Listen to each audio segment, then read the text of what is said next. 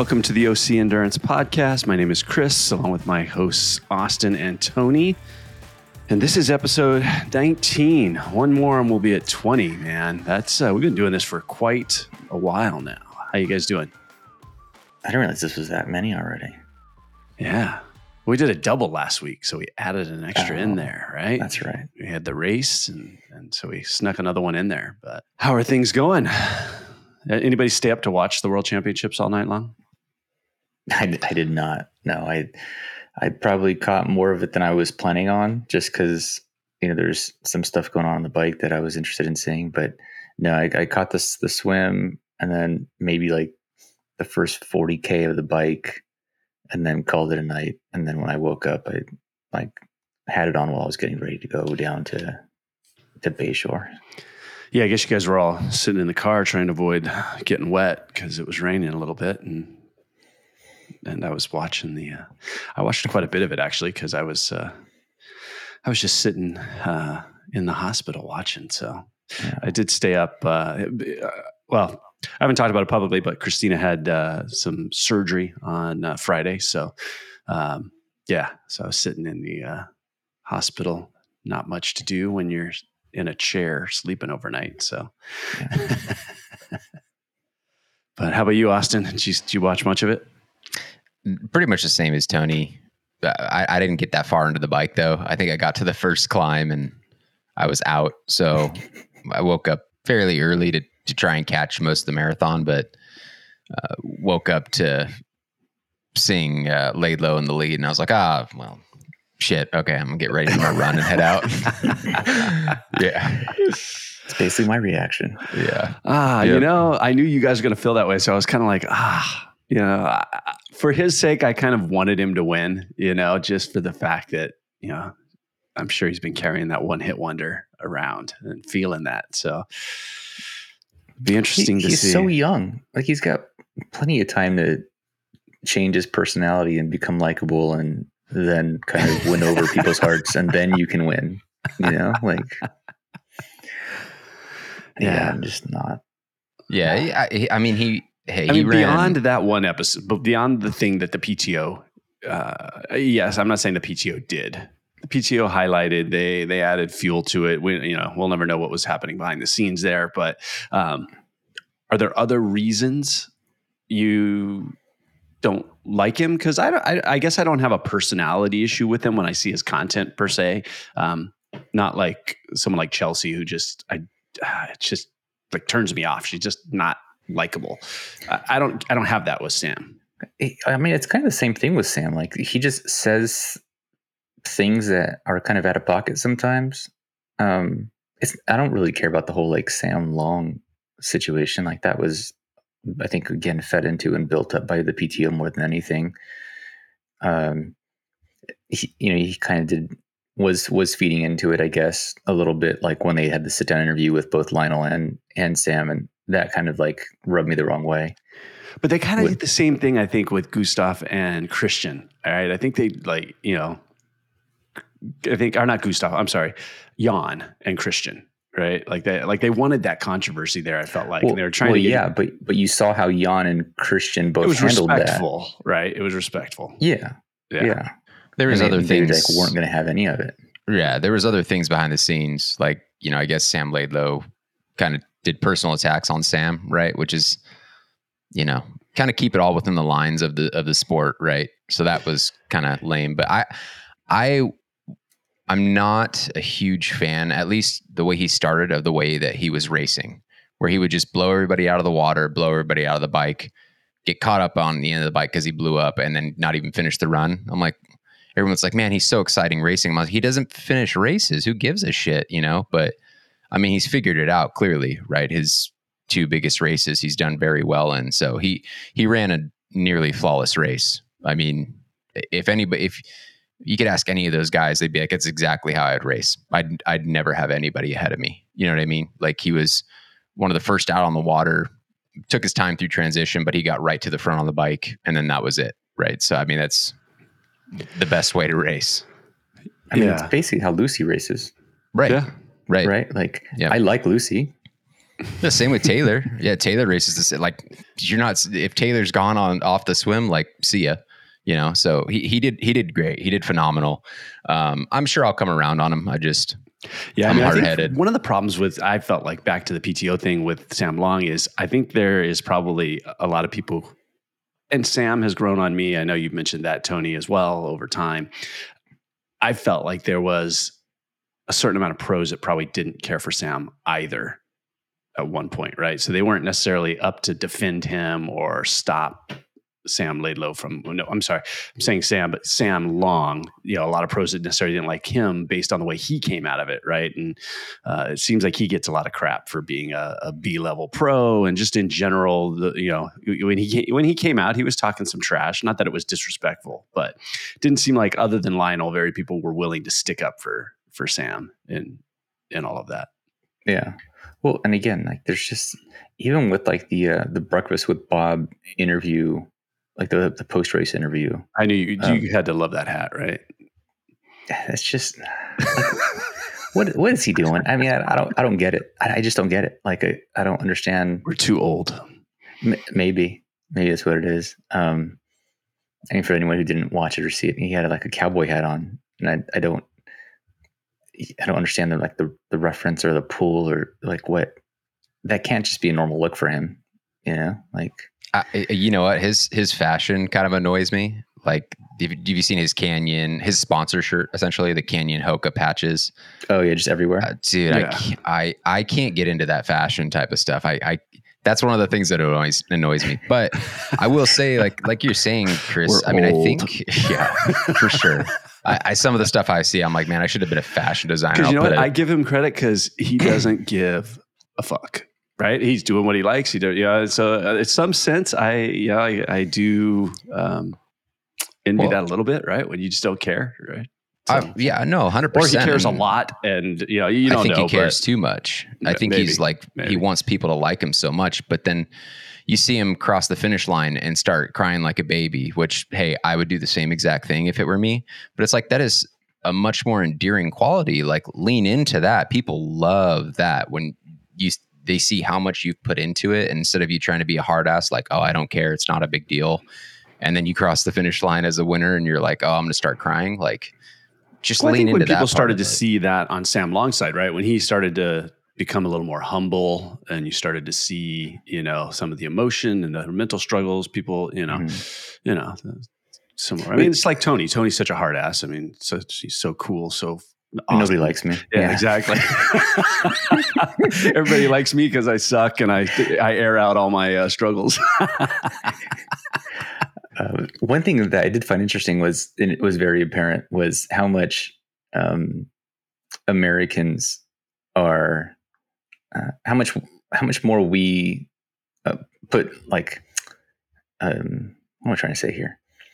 Like, there's more pride in our flag than when he came across. Oh, did you see that? That was one of the first things I noticed. I kept waiting for that to blow up, but maybe it's just us. And, I do sometimes when people are in that situation and someone gives them a flag and all that, and they've got other crap going on, they're trying to grab the finish line.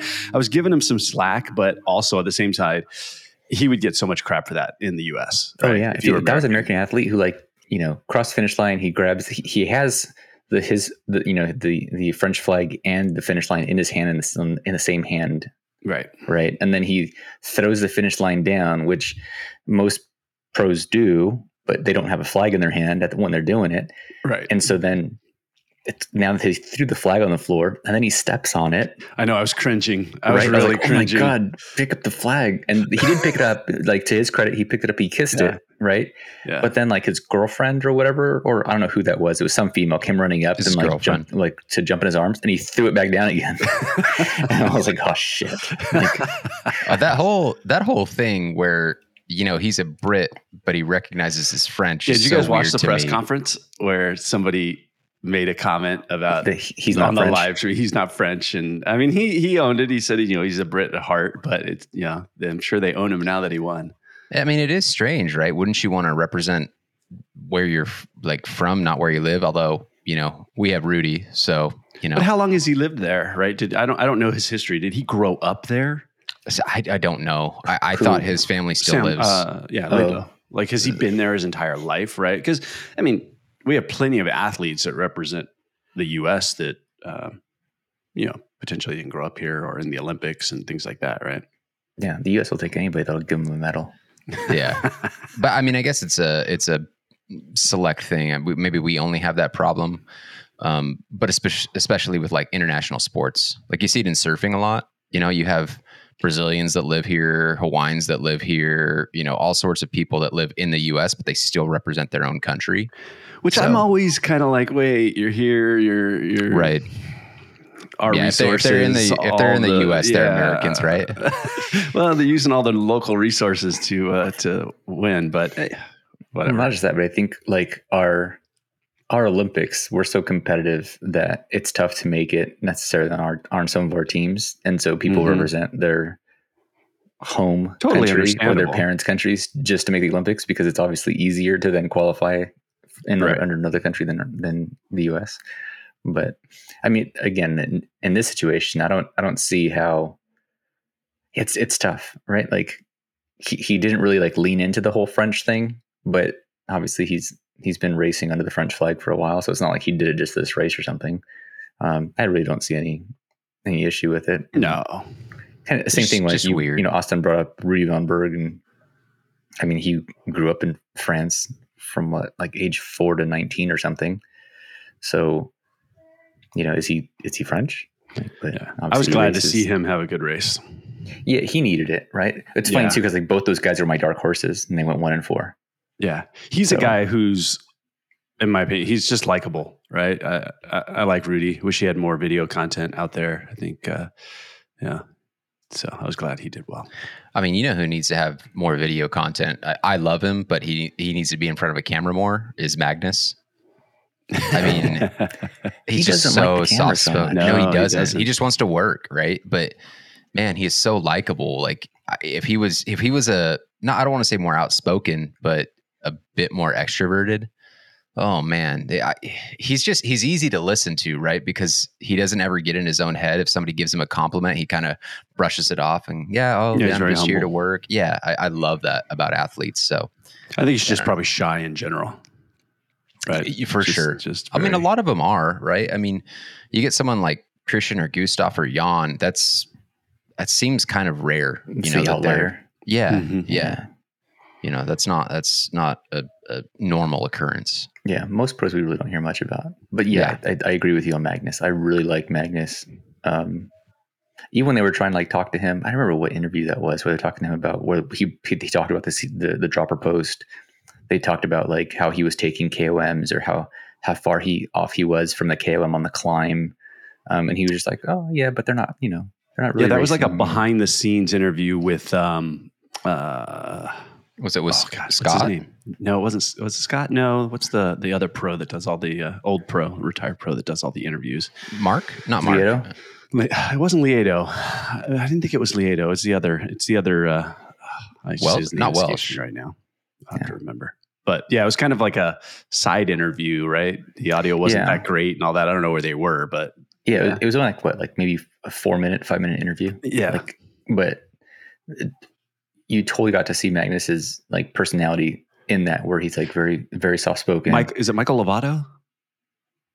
Michael, is that Michael? I'm trying to think of the other guy. I thought it was on Breakfast with Bob, so I couldn't tell you. No, it wasn't. But I thought I'll have to look now. Now it's going to drive me nuts.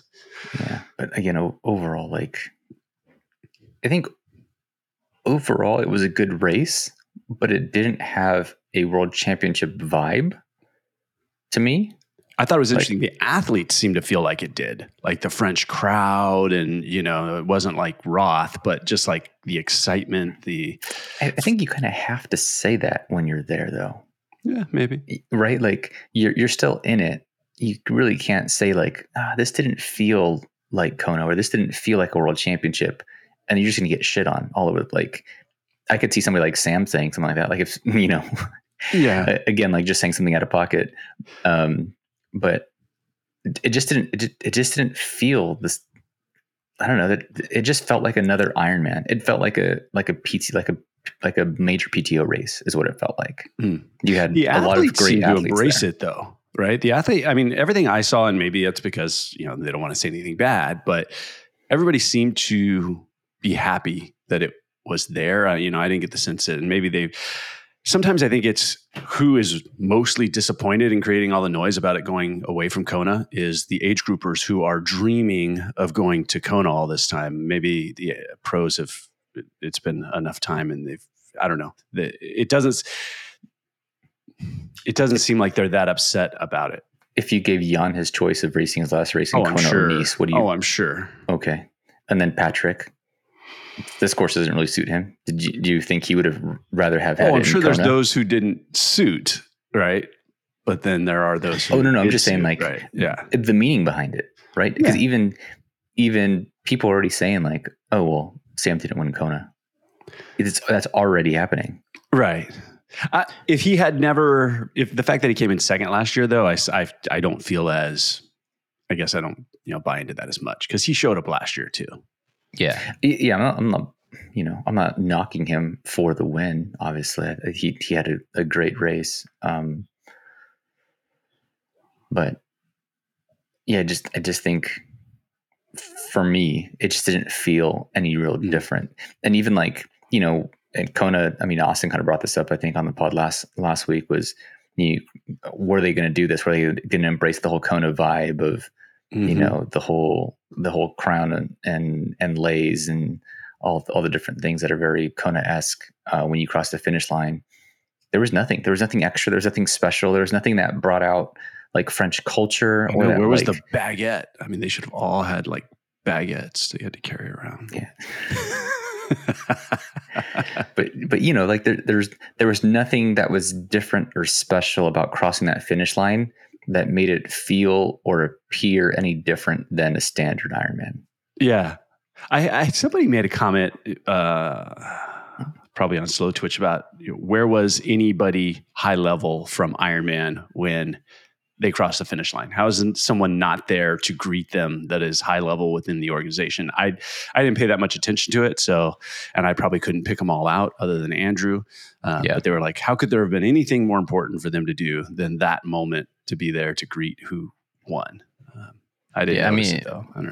Messick was down there, but that was about the only person, right? Mm. And I think it's just a very different year. Like I will say it still felt like a championship race, but it doesn't feel like Kona. Like there's a big difference. Like the best. So define what you mean with that. Like what made it to you feel like a championship race? Well, the best of the best are there, right? Like these are all still qualifying athletes. So that's what makes it a championship race. It's the same with like PTO. So how is it different than like Milwaukee or like Singapore? The build-up for me, I would say the build-up for me was more in the sense of, PTO races have a lot of content around them, right? So, but I would even argue the PTO races have more build-up and content around them. Yeah, no, I mean, from that standpoint, I was thinking more along how it felt different than other Ironman events, right? So, PTO is kind of a whole different thing, I think. I was in the same exact boat where I was like, oh, who really gives a shit, right? Like, it's not Kona, so if whoever wins here, that's a great win, right? It's a tough course, but who cares? And then the day of the race, as they're kind of leading up and they're doing all those interviews as the athletes are walking into transition and everything, I was kind of starting to be like, oh, this is kind of nice. You're getting the raw feelings of the athletes as they're probably just rolling out of bed, getting into transition and getting ready, right? So they're kind of hyping it up a little bit, and then you like get to the swim start and you're like, you see all these athletes, and then I'm like, oh, okay, so this is a championship race, but it's not Kona, right? It's not. If it were me, I'd still place an asterisk next to all three of those podium guys, right? Because it's not Kona. However, like Chris said, they showed up, or they have shown up before, right? So it's not a huge deal. But the fact is that the best of the best are there racing. And there's this lure of Kona, and you want them to be on the same course so everybody's equal across the years. But I mean, it's still a championship race no matter where you do it. So, but I was in the same exact boat for literally till the day of the race. I still accept it as a championship race. Like, I'm not denying that fact. I mean, even though like no Christian, no Gustav. Yeah, that's a big deal. That's a big deal. I mean, at the end of the day, they weren't in the shape, right? to be there. Well, Gustav for sure wasn't. I would argue Blumenfeld was. He just kind of raced himself into the ground over the past month. Right. So it wouldn't have made sense for him to do it. So it just wasn't a priority, right? Yeah. But it was never his intention to, right? If he could have made it, he would have made it. But I would love to see how he would have done on that course if the results would have been any different. Okay, now here's again the argument of if they hadn't have moved it and it would have been in Kona, you think Christian would have prioritized it? I think Gustav would have. Maybe not Christian. No, I think Christian would have wanted to be in Kona and win Kona, right? Because he didn't win it last year. Yeah. I don't know. That's my thought, right? He would have probably changed his priority on maybe the PTO, and I mean, he probably would have still done the Paris event, but for sure. But beyond that, would he have flown the next day or whatever? I think he would have wanted Kona. I think he would have gone that. He's gonna. I mean, he's gonna get it. Like it's inevitable, But I mean, back to the point at hand. I mean, I hear you, Tony. It's not the same. I mean, also the fact that the women aren't racing, it's kind of weird to me. Yeah. It's just, it doesn't feel, that might be another factor. I mean, Tony, I know you hate women, but I think, I think there's just a big, it's a huge difference when you don't include everybody who races in the same place, whether it be on 2 days or one. It's just not the same, but still, they will get their total spotlight right when Kona comes, which will be great. But I do feel like that race was over and it was just done, right? I mean, we didn't. Right. You don't. That's the other side of it is you get double the amount of content building up. You get double, and the fact that it wasn't inconvenient within the U.S. to watch, I think that also affected kind of how it felt for me because I didn't really get to watch it through the whole race. Right. I mean, I did see quite a bit of it because like I said earlier, I was at the hospital, right? So every 2 hours they come in the room and wake Christine up to check on her and all that. And so I had my laptop sitting there on the little table and I'm on the chair. So every 2 hours I would kind of check in on the race and watch it a little bit. But yeah, it just wasn't convenient, right? You're not sitting there. It's just most people are asleep. I can't go on Discord and chat it up and talk crap with you guys. And I mean, how fun would it have been for you guys to commiserate the entire time that Sam is winning, right? But well, it's another point. Like Tony, I guess I'd compare it to, like Boston. So what if that was, call the World Championships of Marathon, and then 1 year they're just like, we're not going to do it in Boston. We're going to do it in, I don't know, Buffalo. We're going to do it at Grandma's Marathon course or something, right? Would you feel kind of a similar way where you're like, yeah, but it's not in Boston, so who really cares? Is that kind of... No, I don't feel that way about the location at all. I just feel like there wasn't, like after he crossed, it just felt like an ordinary Ironman. There was nothing special. There's nothing ceremonial about how they see ya. Like they didn't even shove him. Well, I guess they did shove a mic in his face because it was kind of annoying what his little after talk. Yeah, that was kind of annoying. But it didn't feel like he couldn't get anything out, right? Which was weird, right? So usually they talk to him for a few minutes and. It is kind of a raw moment. Yeah. I don't like how they're literally 30 seconds after they cross the finish line, shove a mic in your face. You're like, let it breathe, man. Holy hell. Like, how is anybody who just raced for, 8 hours going to be able to formulate thoughts of, well, I can articulate every piece of the race and how I felt and where this went wrong and where this went right. They're just going to be like, I'm so happy. And you're like, yeah, no shit. So how far was Patrick behind? Was it like 4.5 minutes or something? Yeah, almost 5 minutes. It felt like forever, right? Because he wasn't talking on the microphone. He was kind of just walking around, or it felt like a really long time. So it wasn't that close. So it wasn't like last year where it was. It should have been nail biting the whole way. Yeah, I mean, I think in the back of a lot of our heads, it was like, well, it's over, where you're like, oh, come on, Patrick, run him down. And you're like, he ran at 2:32 and Sam ran at 2:40 and he still had 5 minutes on him. Yeah. Like, you put that at, like, they were talking about, oh, well, Gustav this, Gustav that. It's like, yeah, but it doesn't matter. I mean, Gustav ran a 236 in Kona, and to run him down, I mean. So what was the previous Ironman marathon record? Because that's what he broke, right? That's what Patrick broke, was the, or He was broke it it in the Roth. course? See, and that's stupid because too, it was very weird. Yeah, and like it was the World Championship marathon record, which you're basically comparing the Kona course now to this flat 4-loop out and back. That's what I was trying to figure out, if they were talking about the marathon in an Ironman period, or was it just the championship course? Because you can't put it at a new place and say you broke the record. Well, because if that's the case, then he breaks that in Roth, right? Because he ran a 2:30 something.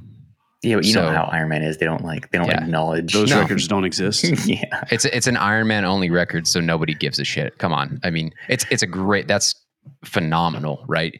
But again, he's not running a 2:32 in Kona. I mean, maybe somebody does, in a couple years, but those are completely different run courses. Is that the exact same course as it is when it's in Nice?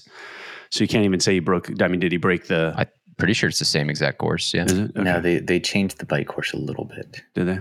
Is my understanding. But the run's the same. The run is the same. So Sam set the swim record there. He set the bike record there, since it's a brand new course, right? Wait, Sam set he wasn't the first out of the was water. Sam the fastest? Oh no, Matt Marquardt. And Matt Marquardt was. Yeah, you're right. That's right. America, baby. The French American. Yeah. Well, what is he? He's American. I know he's American. That's why I was Marquardt, right? Like it sounds French. That's why no, I wonder what is ethnicity like. What's the background there? I would guess French. Maybe Canadian. Who knows? He's French Canadian. Yeah, there you go. He's a flappy head Canadian. Yep. Do we have Canadian listeners? I'm sure we do. Lionel's the only one. And we try to claim him as American. Anyway. Yeah. He lives in Arizona. He's ours. Exactly. If you're living here, then you're American. We claim you. Yeah, but overall, like that course, like there was just no drama with it. I didn't really enjoy it at all. I enjoyed the swim. I thought the swim was cool.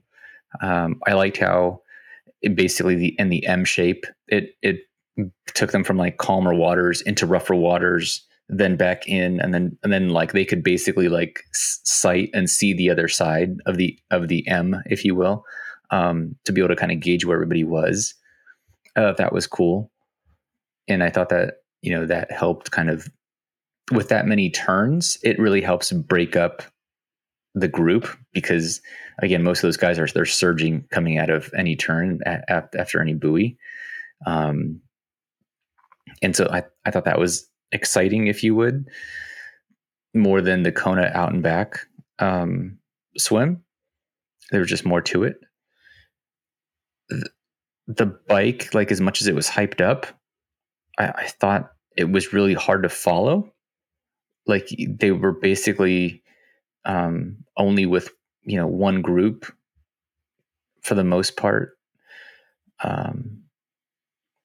It was beautiful in certain sections for what we could see, but there was a few points where like you'd see cars on course, right, which I thought was dangerous as hell. You had a bunch of like either spectators or people just out on their bikes, like riding on the side of the course, which I thought was really odd. Like you'd never see that in Kona, so that just felt weird to me too. Again, I think that it's just also taking away from like the vibe of this is a world championship race when you just have like these randos on bikes riding. It'd be like like even I guess on the Tour de France, like there's riders, but they're off way on the side, right? Just trying to like stay with these riders. It'd almost be like some of those riders being on the same road as the Tour de France riders as they're riding. Like you just be like, what the hell is going on here? Like, why is this not being policed or, that was weird. And I think we're also running into a situation where the moto drafting is really coming into play. Like you saw it in Finland, where the chase pack just couldn't make any ground up on those leaders because the roads, the way they're set up, and these motorcycles keep having a slot in basically between the riders. And even if a moto is behind the rider, that still makes that front rider faster. There's still a draft effect of that moto being behind a rider. And there was a lot of shots of directly behind those lead riders, which I don't understand what Ironman is thinking with this, or being like 2 feet off to the left. There's still a draft, right? And then like obviously when they're in front, there's the major draft. So I thought the race was affected quite a bit by the amount of motos that were on course, by the way they were riding on course. I think they should, if the riders are supposed to stay as far right as possible, the motos should try and stay as far left as possible. Like, even if you're trying to get footage, you have a zoom lens, for God's sake. Like, how much technology is in these cameras these days that you don't need to be a foot away from these riders to get content?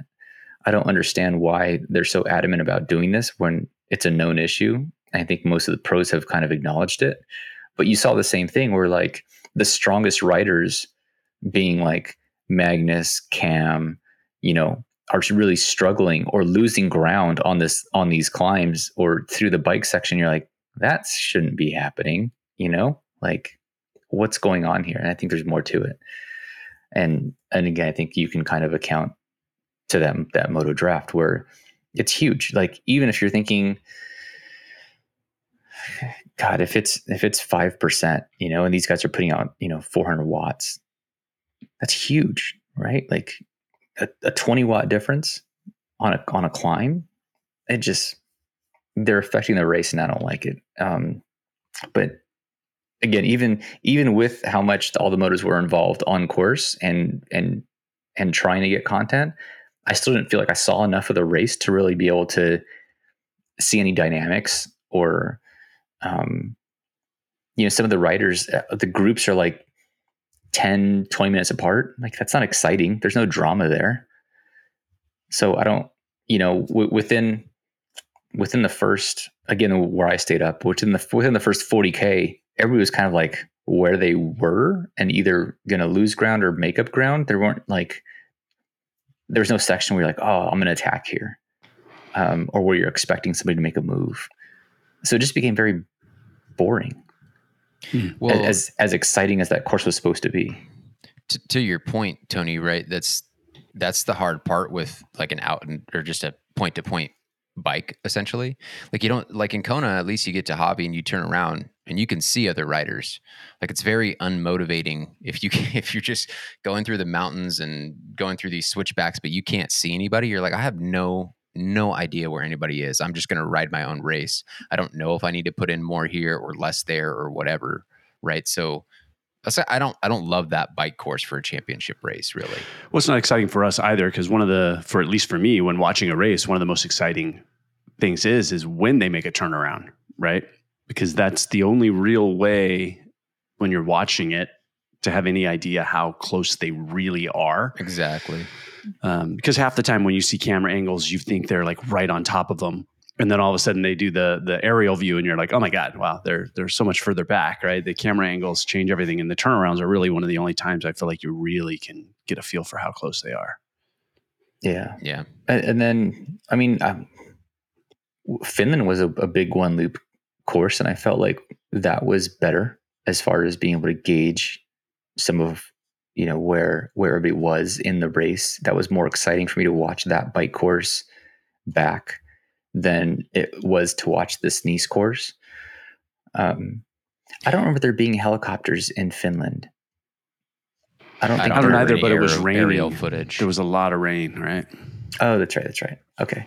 So, but my point being, like, I felt like I was more connected to the race as a viewer in Finland without helicopters or the capability of helicopters, where in Nice, they had helicopters and I still felt like disconnected from what was going on, from the action. And maybe again, that's partly why I'm feeling like this didn't really feel like a world championship, right? I mean, Kona, there's multiple helicopters and you can follow it all around. Yeah. Tony was robbed, guys. Feels short. I feel slighted. Like, yeah. No, I mean, for sure, right? That coverage isn't super enjoyable, but you look at like St. George, right? Even for the 70.3 or when they did the full, but there's ways to get out to these points to where in Nice, I mean, it's a one way in, one way out, right? I mean, I don't think there's any side roads to get there, to where with like St. George, I can't remember if it was Snow Canyon or whatever, one of the big climbs. Chris Lieto is the one that he's always out, right? On the moto, right? Yep. Yeah, he's out there like at pretty much at the top of the climb. And I remember specifically it was like Lionel, Sebastian, maybe Sam Long in a group, and they're kind of in the chase group, but they're sitting there waiting.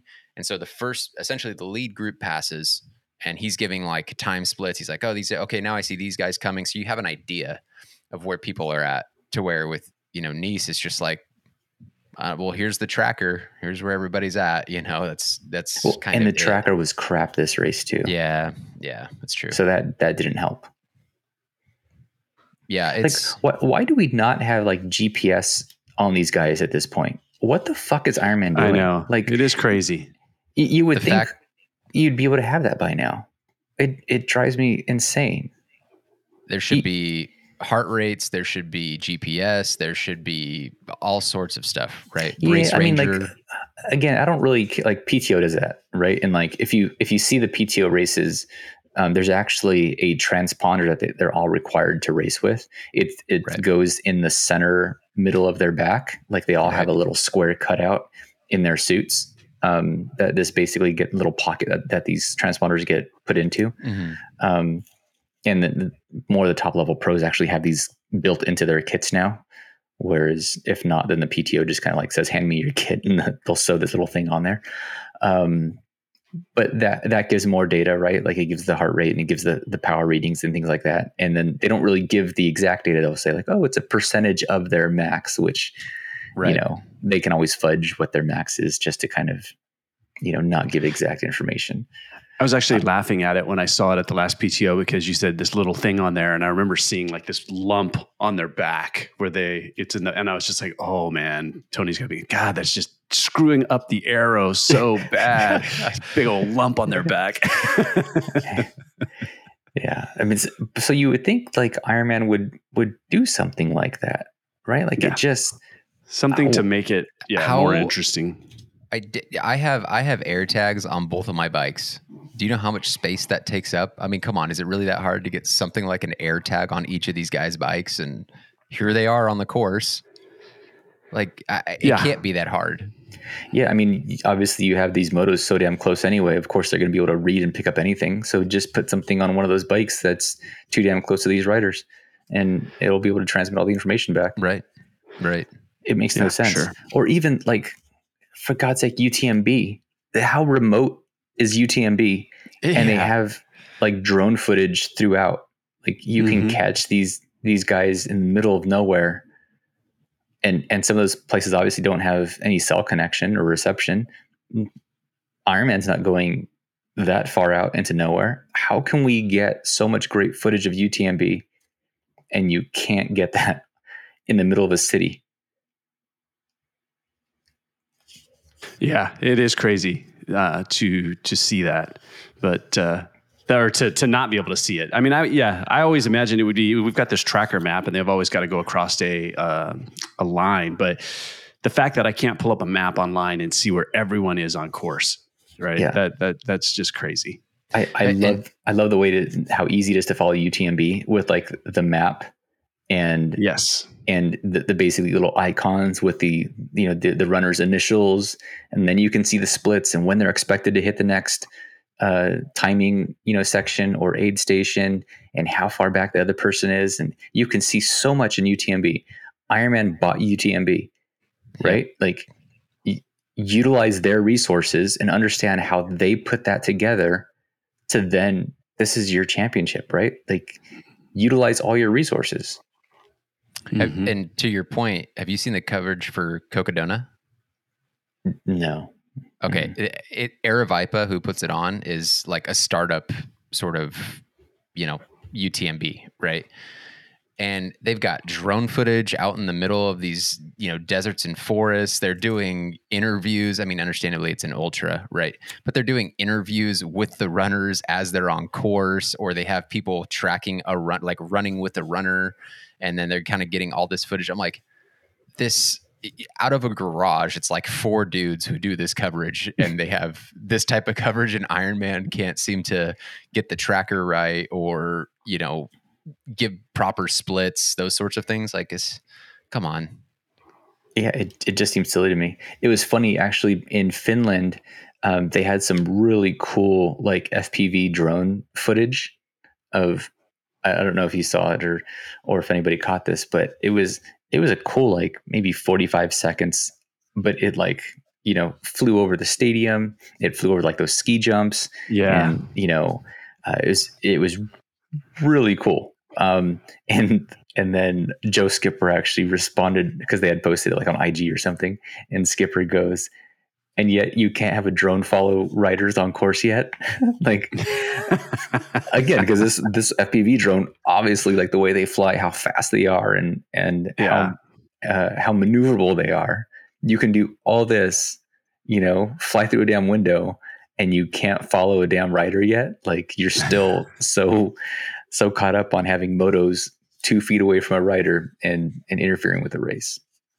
And to that point, I mean, they'd be able to survey the riders better and give proper penalties and things too, right? Because how many marshals are there on a course at one time? They're probably only at the front of the race or the chase pack giving penalties, right? It's going to keep everybody honest if you have that sort of stuff. We'll start doing drone penalties. Yeah. It's like helicopter penalties. Yeah. Like these dudes are 4 meters from each other. Like, I don't know. Just a thought. And again, so then the next point, Race Ranger. How come Ironman doesn't implement Race Ranger in their races, or at least in their championship races? Why are they so arrogant in that they're turning away this technology? Where there was a comment, I think, where it wasn't wasn't in Finland for 7.3 Worlds, and because there wasn't enough units or something. Yeah, like so there wasn't enough units, and Race Ranger responded like, "No, we have units available. They just didn't reach out." So the people who administer it also kind of penciled that in on their calendar, expecting to be asked to be there, and they were like, we had time and everything. They were, Ironman's trying to say there's not enough units, they don't have people to administer it, and it's like, no, we made it available to you and you said no. Yeah. So and there were points on that bike course where I thought people were close. I thought Laidlow was close quite a few times. But Mignon, same thing. Even Jan, at points I was like, "Oof, God, that's tight." So I mean, I'm not gonna just sit here and call out the people I don't like. There was a lot of sketchy stuff, and they're climbing, so you have to be more like mindful of that, and are they really gaining an advantage, things like that. But there were certain sections where they'd come over a crest and they'd get really close, and I'm like, I mean, that's part of the race dynamics. Like, if you get in that drop zone, you have to make that pass. So put in the effort and make the pass, because you fucked up, you got too close, that's on you. So again, just another portion I didn't really care for. I didn't care for trying to keep pros. The whole center line controversy is still such a major topic and a big talking point. And you saw pros kind of cross it multiple times during the broadcast, and it's almost inevitable. And if the whole point is safety, it's safer to use the whole lane or the whole road than it is to stay on one side. And if someone is, you're trying to scare someone into staying on, one side and in fear of a DQ, what are they going to do if it's, I need to potentially cross this line, get DQ'd, or if I don't, I'm going to come shoot out too wide on the other side of this turn and end up off the side of the mountain. It's dumb. It's a dumb rule. And actually, I did like that Sam mentioned it in the pro panel afterwards, that he said it was, I can't remember what word he used. He didn't say it was stupid. I mean, he could have been a more forceful with the words he used, but I think he said it was like silly for them to have to stay on one side of the road and not be able to utilize the whole road, because it did make it that much more dangerous. And wasn't the road closed down? It was, but because there were so many entrance points, they couldn't police all of them.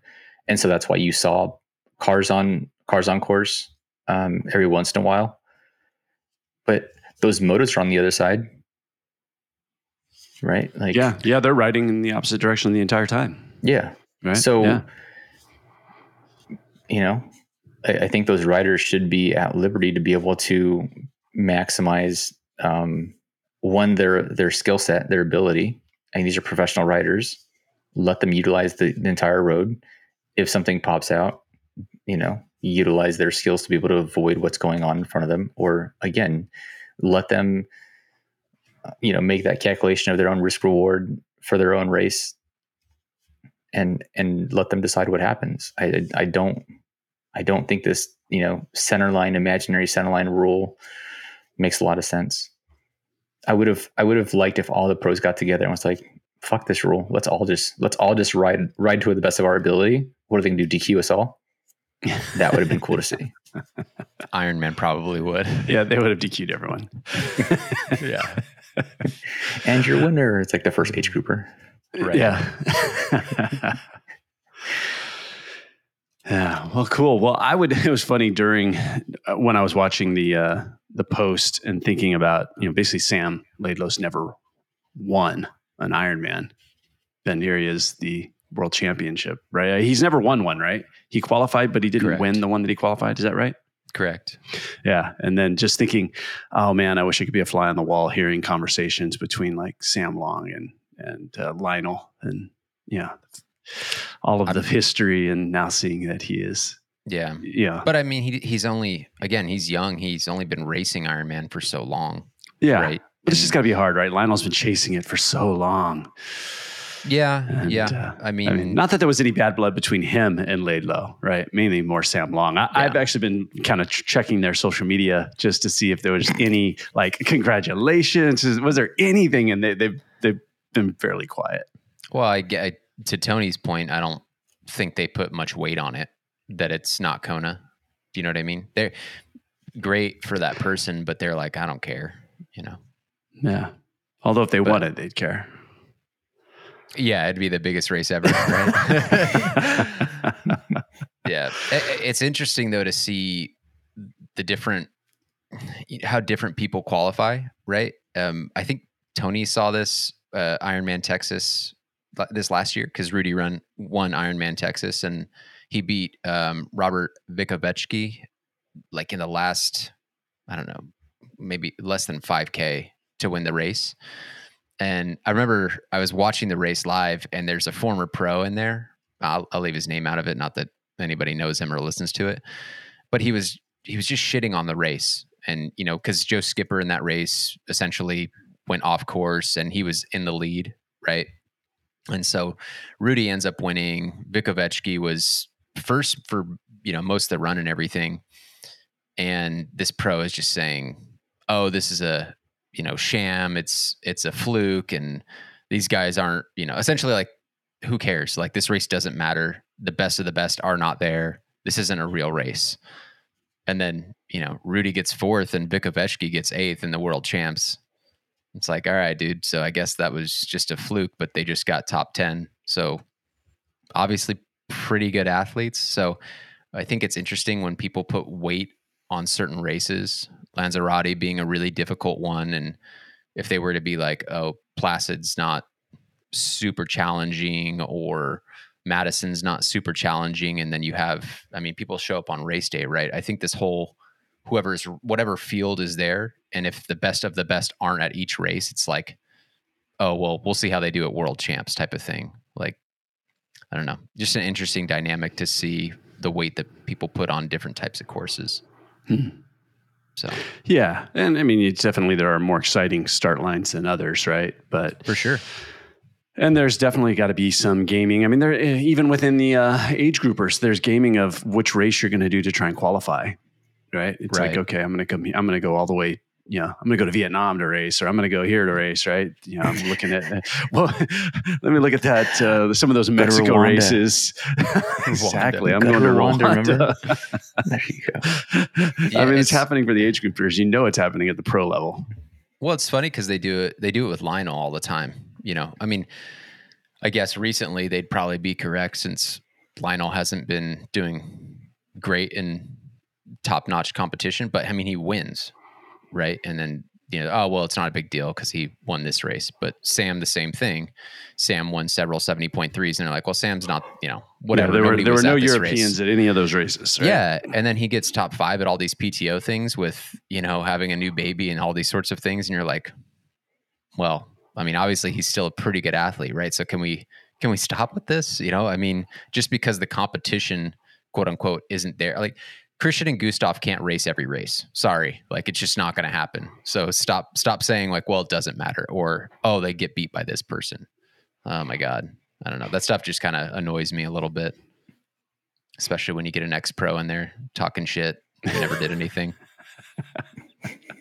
Were they on the broadcast? They were in the chat. They were in the chat. All right. They were in the chat and not on the broadcast. All right. I actually used to follow this guy on social media, and I had to stop following him because he's just, I don't know, he's a bit narcissistic. And then he was in the chat, and he's just trolling all these people like it's a fluke. These guys aren't and I guess he, I don't know, at one point held like the I Am Texas bike course record.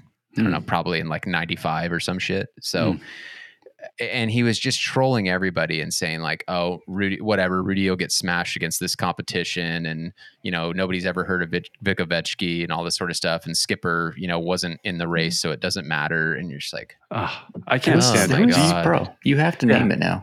Come on. Ray Bathello is an ex-pro.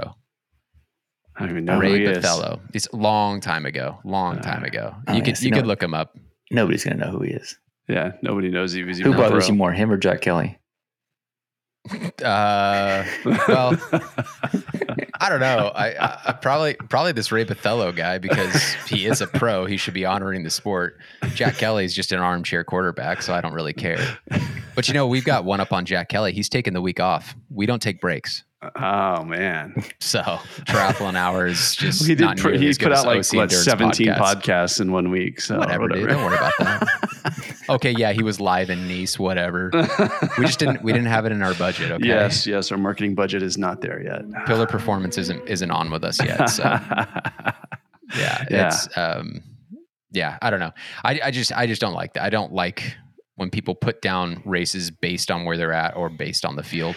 I can't watch it. I always end up turning the comments on for a little while, and then I just turn them off. Like the live stream comments, I can't stand them. Oh, and I generally don't participate in those things, but I was like, No. Man, okay, I got to say something. And everybody's like, oh, just leave it alone, man. Don't worry. And Tony's like, oh, I saw you on the YouTube chat there. I was like, yeah, dude, it's annoying. Especially when you like see this guy's social media, and I don't know, just kind of a kook.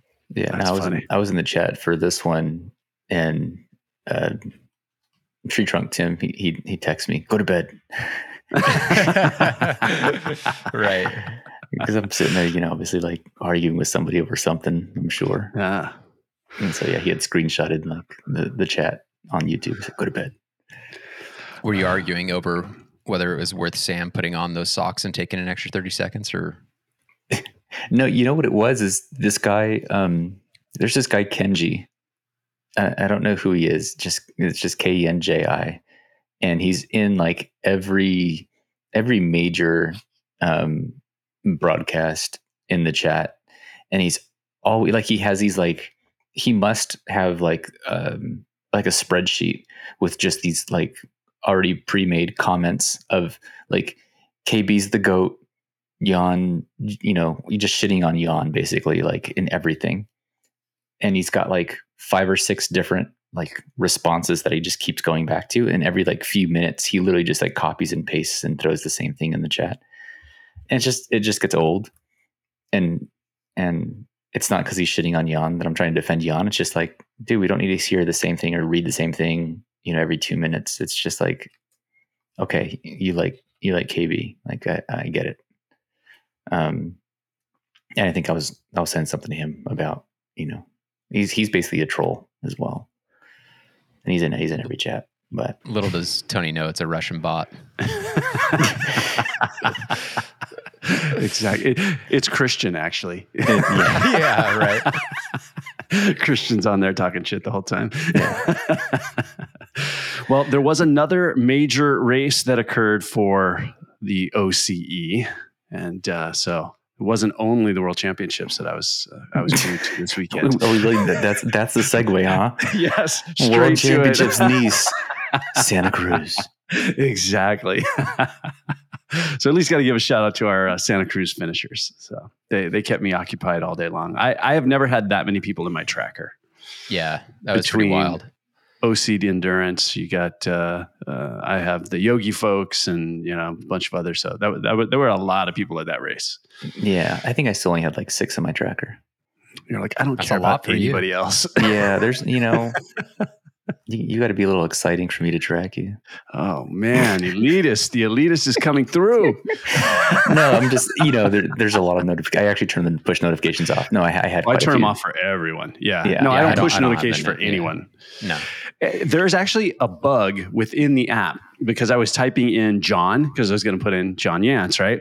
And I tapped the wrong person. So then it goes in your tracker and I deleted them with a little X, but the push notifications still come through even though they're gone. So I had to go back and find this fool, add him back in, turn off the notifications, and then delete him again because I kept getting his damn notification. I'm like, I don't even know who this is. Like Yoloff, somebody that's like, oh my God, come on. And I've had that happen before where I accidentally add somebody and then I delete them and then I get notifications for them the whole race. So they've got some bugs in their logic. I thought you just ended up like cheering for him to hurry up and finish. So you'd stop getting notifications. Exactly. But it was cool to see, obviously, that Steven got called out for having his OCE kit on. Yeah, being asked if he's one of the hosts, which is funny. He should have said yes. He should have just been like, yeah, it's me. He's like, yeah, I'm Tony. Yeah. I just got done with Finland. Yeah, it's cool though, because like that sort of stuff gets you hyped up. I mean, between that and World Champs, I was like, man, I feel like I should be racing this weekend or something. You know what I mean? It gets you a little envious. I know. Yeah. And you haven't racing forever. You should be doing something. Surf City 10, baby. Dude, we're going got all the out. Surf City 10 coming up next week. Yeah, that's pretty much it. I don't race a ton. I mean, I do, marathons or 10Ks and stuff here and there, but I don't know. I don't feel like being AWA gold every year or something. So hey, come on, I'm still not gold. So you're still not gold. I mean, they keep lowering the bar. Last year, as soon as someday I will. Last year, I basically barely finished all my races, so because I was racing with injury. So that I only had the year before where I only did 1 or 2 races. So yeah, isn't gold like top 3% now? They lowered it, right?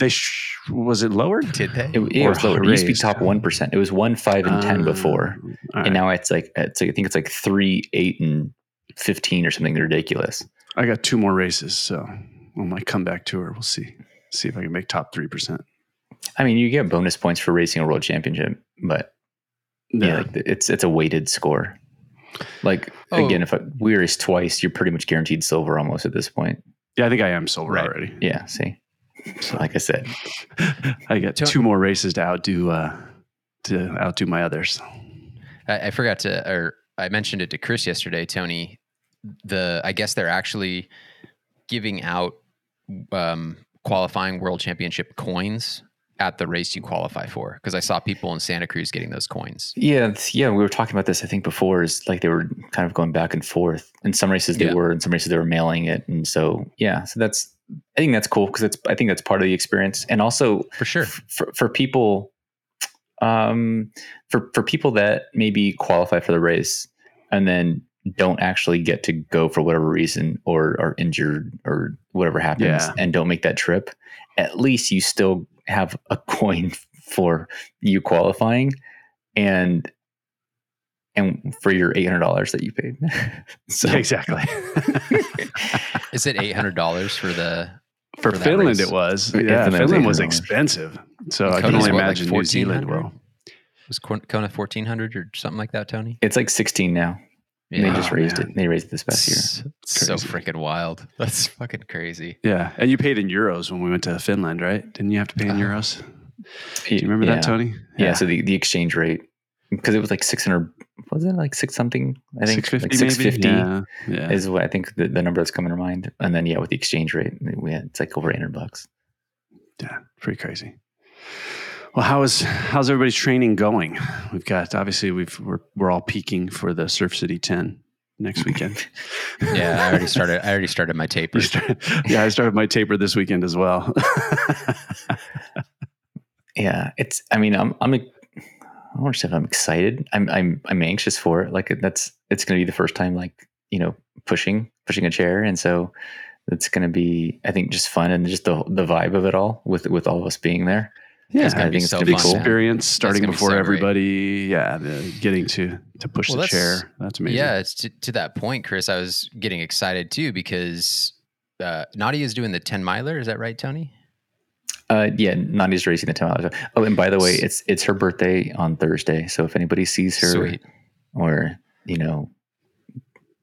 she has an activity on Thursday, put a birthday message in there. Yeah. All right. But that's going to be the cool thing, is that we're going to be, because we get I think a 5-minute head start. So I would assume we'll get to the halfway point and turn around and be able to see her. And that way we can cheer her on, which is it's a lot of fun. You know what I mean? Like, she'll get a huge boost of energy. So will we, if like we're seeing her and like, yeah, let's go, that's a lot of fun. Yeah. So, well, I think they've got a few people racing it, right? I think Sujin's running it. Yep. I think Stevie's doing it. I don't know if the list is up, but there's a pretty massive group going. So, but yeah, I mean, there's going to be tons of chairs out there, tons of people. I didn't realize how many people actually do this race. Like, you think it's kind of a small thing, but a ton of people do it. This is my first year doing this event. I've never raced this race before. Oh, really? Yeah. Yeah, it's a fun course because it's just out and back on PCH, right? And they have pretty much beach all the way down to Warner on PCH blocked off for quite a few hours. So, usually I'll get up in the morning early and go do a warm up, and I could just run on PCH, in the middle of PCH with no cars, no nothing. And you could even do, if you wanted to cool down after the race, you can still run on the course because it's closed. And usually the weather's pretty good. So we should have some good weather. It's going to feel like the Nice Run course. They call it the Nice of California. Yeah. Well, I've got my Life 360 app downloaded. I heard from so that they can track you apparently. Yeah, and then so well, we can go over the logistics of the details. Cool. The podcast doesn't need to hear it. So. But training going well for everyone. It's all right. Yeah, it's been fun. Trying to get back into it, trying to get those numbers back up after the whole Finland and then travel back home. And like, you always lose so many fitness points on Training Peaks from your taper into coming home and trying to get back into it. So just chasing some numbers. I actually had Saturday for the first time in a while. I had like VO2 efforts on the bike, which is never fun. But I had some company, so it worked out okay. And then it's funny because there were like 2-minute efforts, and I was with Tim and Ed, and they were like, "Man, 2 minutes just about perfect. Like, that would be tough to hold any longer." And I look at the workout for this coming Saturday. It's basically the same structure, but now they're 3-minute efforts. And I was like, "Son of a bitch, you guys jinxed it. You guys, like, it's like John heard it. It's like 2 minutes perfect. Yeah, let's go 3." Like, shit. That's funny. Yeah. Nice. Well, yeah, no, it was good. I felt like I was building up coming into the weekend, and then I got a little bit of a taper. I was a little jealous of you guys out meeting for swims and riding on SCART, but on SCART, is that a new trail there? SART, not SCART. Santa Cruz. Yeah, I'm telling you, last night was the first night. Still, I know. Last night was the first night I actually got good sleep. Finally we got home from the hospital on Sunday, and I was, oh my God, the hospital is the worst place to recover. That is honestly the worst place to get better. It's like it just Dwight seems Schrute weird, says. right? But yeah, you're there, and they're monitoring you constantly, right? They would come in and ask questions. I alluded to it, but essentially, Christina had like a brain surgery, right? And so they've got to come in every 2 hours and ask, "What's your name? Where are you at? What year is it?" Right? And so they're constantly asking to make sure there's no issues. And so you're just asleep, or you try and sleep, and then they're in, and then it's just for we got there Friday, 6 a.m., didn't leave till Sunday afternoon. So it's just nonstop. You just get home, you're like, oh my God, silence. I mean, again, at least you had the race to be able to like kind of keep you occupied.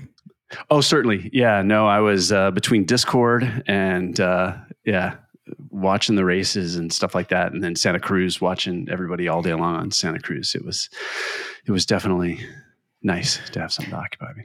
What's the next, I mean, I guess, the women's race in Kona is the next kind of big one coming up, right? I mean, I guess they're televising some random 70.3 in Europe this week. And I think there's 70.3 Michigan, but I don't think they're televising that. I think Kona's the next kind of big race. Does that sound about right? Yeah. I mean, I don't think there's really anything going on. Lionel's supposed to be doing that Michigan race, but again, they won't cover that. Right. I think it's too small. It's so weird that they choose to not televise more of these things if they want to grow in popularity, at least. So yeah, they've got to weigh. They must just have to weigh the cost, right? Versus the expense and the amount of viewers. Yeah, can't imagine. I mean, what's the actual cost? I mean, you have shitty commentators anyway, so like just add 2 more shitty commentators somewhere else, and then you already have. I'm available. I'll do it remotely. Yeah. I mean, it can't get much worse than what it is. So, Well, I don't know if all of their broadcast group is employed, right? Or are they all contractors? And, I know a lot of them are volunteers, but all the camera operators, all of those things, I can't imagine all of that is volunteer if you want some level of professional. They must be. Maybe it is, and that's the problem. You think all of that's volunteer? I wouldn't put it past Ironman. I don't know. I would think. You think Didi's a volunteer?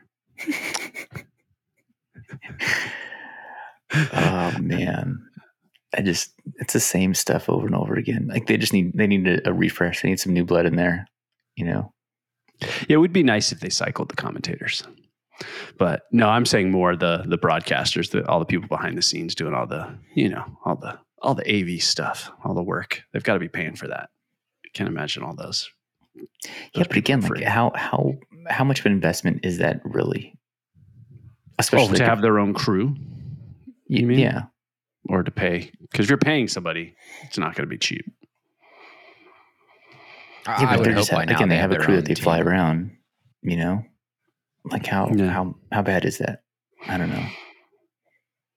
And the coverage isn't really great anyway. And if you're going to have motos fuck up the race anyway, like at least put a camera on them. Yeah, like these shots should be insane, right? If you're gonna mess up the race like that, it better be worth it. Yeah. Like they should have 30 motos out on course. If we're getting benefits, let everybody get the benefit, and let's just cover every section. Yeah, that should be part of it, right? Like if you're within the top 20, you get a moto, right? Right. Yeah, it's like on the tour. Like if you fall, if you get a flat or mechanic or whatever, you just grab onto the car and get a tow back up to the group. Yeah, just do that. Do that at this point. Fuck it. Couple sticky bottles. Yeah, because I was really, I don't think I saw any coverage of Magnus with his dropper post on descents, and I didn't really look well or hard, but I really wanted to see that, and I don't think I saw anything on that. I was kind of curious. I think they're being really careful about having the motos near the riders on that major descent. So we didn't really see much of it except for those front two. Right. I think there was such a gap, which again, like there's so much. That race was not exciting. There was no drama there. By the with an hour left on the bike, you basically knew who was coming off the bike where, and based on where Lange was, you knew he wasn't going to catch any of the leaders. So there's no drama. It wasn't an exciting race for me. So at first I was kind of bummed, being out there on Sunday at Bayshore, where I'm like, not being able to like fully watch the finish. I think we ended up watching like the first 5 come through just because, again, we were sitting in the cars waiting for the rain to lighten up. And it never happened. So we just ended up getting ready and jumping in the water. But I wasn't as disappointed as I as I thought it was going to be, just because I was like, oh, whatever. That was pretty uneventful of a race. Yeah. I mean, you saw it, just the gap that Sam had, and it's a great race, but yeah, it's not exciting. I mean, I don't know where Patrick has to come out of the swim or what he has to make up on the bike, but yeah, but not just that. The fact that the way with Nice, I think there's so many more options to put a better course profile together for the run course to be able to add some drama versus 4 out and backs that are just flat and just allow somebody to like settle in. And so there's nothing that's really going to take anything away from it. There's no challenge. The course isn't going to provide any different dynamic versus like Kona. There are a few climbs. There's the energy lab that you jump into and you have to climb out of. So like if somebody's looking good going into the energy lab, it's like, okay, what are they looking like when they come out?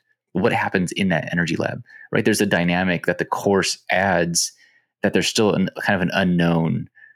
There was none of that with Nice. yeah, I think the dynamic is the fact that you can see your competitors almost the whole time.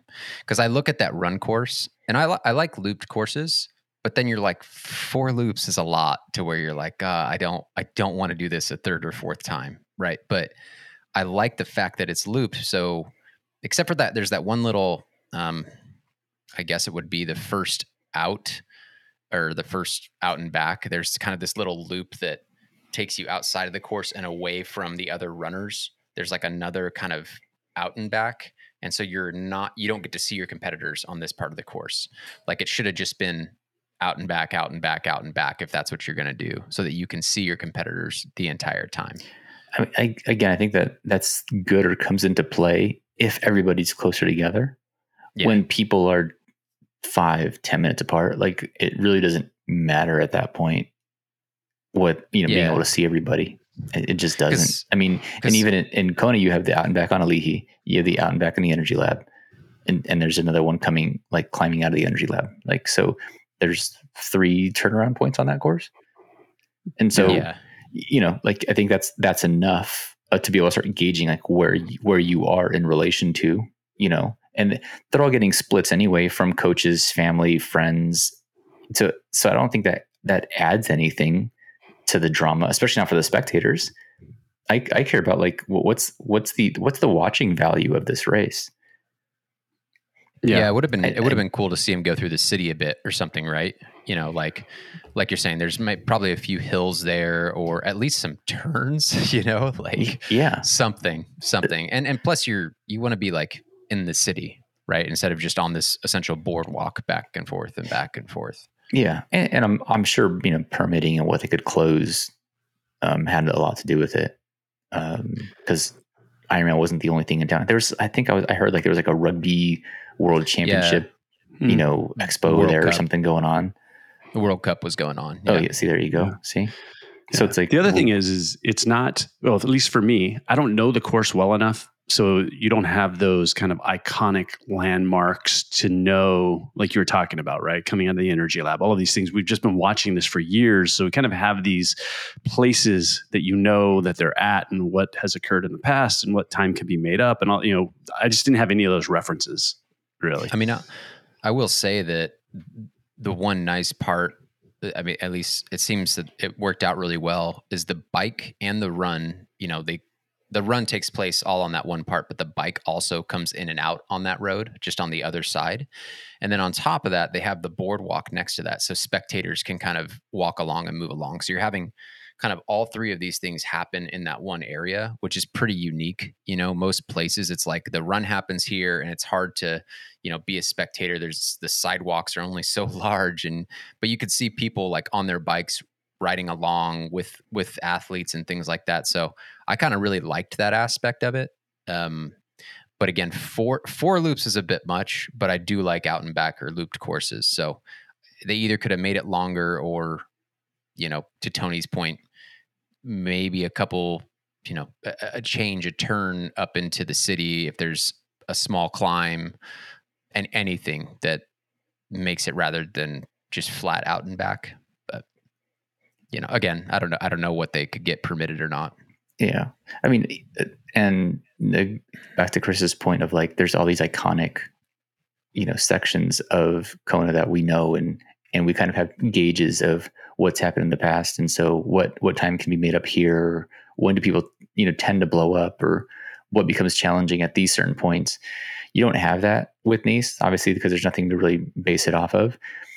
But also, if it's just a flat boardwalk run, there's no real markers or points of interest. I mean, I think they had mentioned an airport, section at some point. I mean, there's obviously you have the airport in Kona as well, but that's more when you're talking about the bike. But that was, again, it was non-existent. And, you're talking about like, it's great for spectators. It seemed light on spectators for me from the broadcast that I was watching. It didn't feel, I mean, like, again, I hate to keep comparing it to Kona, but like, it is what it is. It's a world championship. Kona, within those first like sections, especially out on Alihi, and then the climb up Palani, that's just packed deep with spectators. And then it becomes a lonely run once you get on the Queen K and the Energy Lab. But I think that's part of the allure of it, is like, okay, now you're on your own. Now there's nobody cheering for you. What are you going to do now? Now you're in the Energy Lab and you're isolated and it's hot and you have to climb. Like, what are you going to do now? How does your body react? You have nobody to lean on. Versus, again, every few miles you get to come back and like there's just a flood of spectators on this turnaround where the finish line is like, oh, hey, I'll be back. See you in 20 minutes. It just seems kind of silly to me. And again, just the overall depth of the crowd in that finish shoot, like Kona just seems much more of an event and a spectacle of reaching that finish line on Alihi. And you just didn't feel that with Nice. I don't know. I'm missing something. Something was lost on me. I don't think I'm the only one. No, it's not lost on you. I just think it's just different, right? I mean, Kona, you're on an island. There's only so many roads to get in and out and go to different places. And, for vast majority of people, it's all shut down for the race, right? So everybody's there. Like, that's the event, to where, in Nice, there's probably plenty of, there's people going to the beach and stuff like that, to where on that day in Kona, that's just what everybody does. Like, they just, okay, the race is going on. I'm going to be there for the swim start or the run finish or part of the bike or something. Like, the whole community is there because they don't have much of a choice. And you have what I mean? all of the spectators that are there to support the women are out Right. there to support, right? So you have double the number of people that are there to watch, right? I mean, whether it's athletes watching the race the day before or whatever. So you do miss a lot of that. And I didn't look to see total number of male finishers at Nice versus Kona last year. Did either of you guys look that up? I didn't. I did, of course. Yeah, I thought you might So- be looking that up right now, because I was curious how many people were there as far as that, right? And how many people brought their family across to Nice and things like that compared to going to Hawaii. I looked it up after, I think Patrick Lange had made a comment about, people being there specifically for the race and things like that. And so I was like, well, what were the numbers? Now, last year was different because you had males race both with the female. There was a few age groups that race with the females on their day on Thursday, and then you had the male race on Saturday. So if you combine the 2 days, this is the tough part too, because I only have finisher numbers. I don't have like starters. So finishers from last year was 3,490 versus, and that's for 2 days of racing in Kona last year. And again, that was like the Kona year where they're kind of backfilling. Just males? Just males, 3,490 on both days. Cause there was 2,375 on the male day. And then there was 1,115 that raced with the women on their day. So you had 3,940 versus 1,839 finishers in Nice. So that's a huge, huge discrepancy. Yeah, almost 1,600. Yeah, I mean, it seemed like, because they kept saying, oh, it's so great that we're doing it in Europe because all those people that can't, it's, 12 hours to get to Kona, it's so hard for those people to get to Kona. It's like, it's hard for everybody to get to Kona. I mean, but the shortest flight is 5 hours, right? For even for the Americans, it's not like it's easy for anybody. Yeah, there's to very get few to. people driving. Right, right. They're making it seem like, yeah, and they're making it seem like, oh, this is so much more convenient, and you're like, not really. Like, you now made you made a 12-hour flight for a big portion of the people who participate in this stuff. Well, for the podium, it was easier, right? Yeah, right. Yeah, they all drove to the race. Well, right. Maybe that has something to do with it. Yeah, but you're right. I forgot, Tony, when I looked, because I had you and BJ in my tracker for last year at World Champs, and I was like, oh, there's 2375 or something like that was on your day, and then I looked at this year, and it was just under 2,000. So I was like, oh, it's not that big of a difference. But I forgot there were a bunch of men that raced on the women's day. Yeah, so it's a big difference when you look at it that way. The total finishers.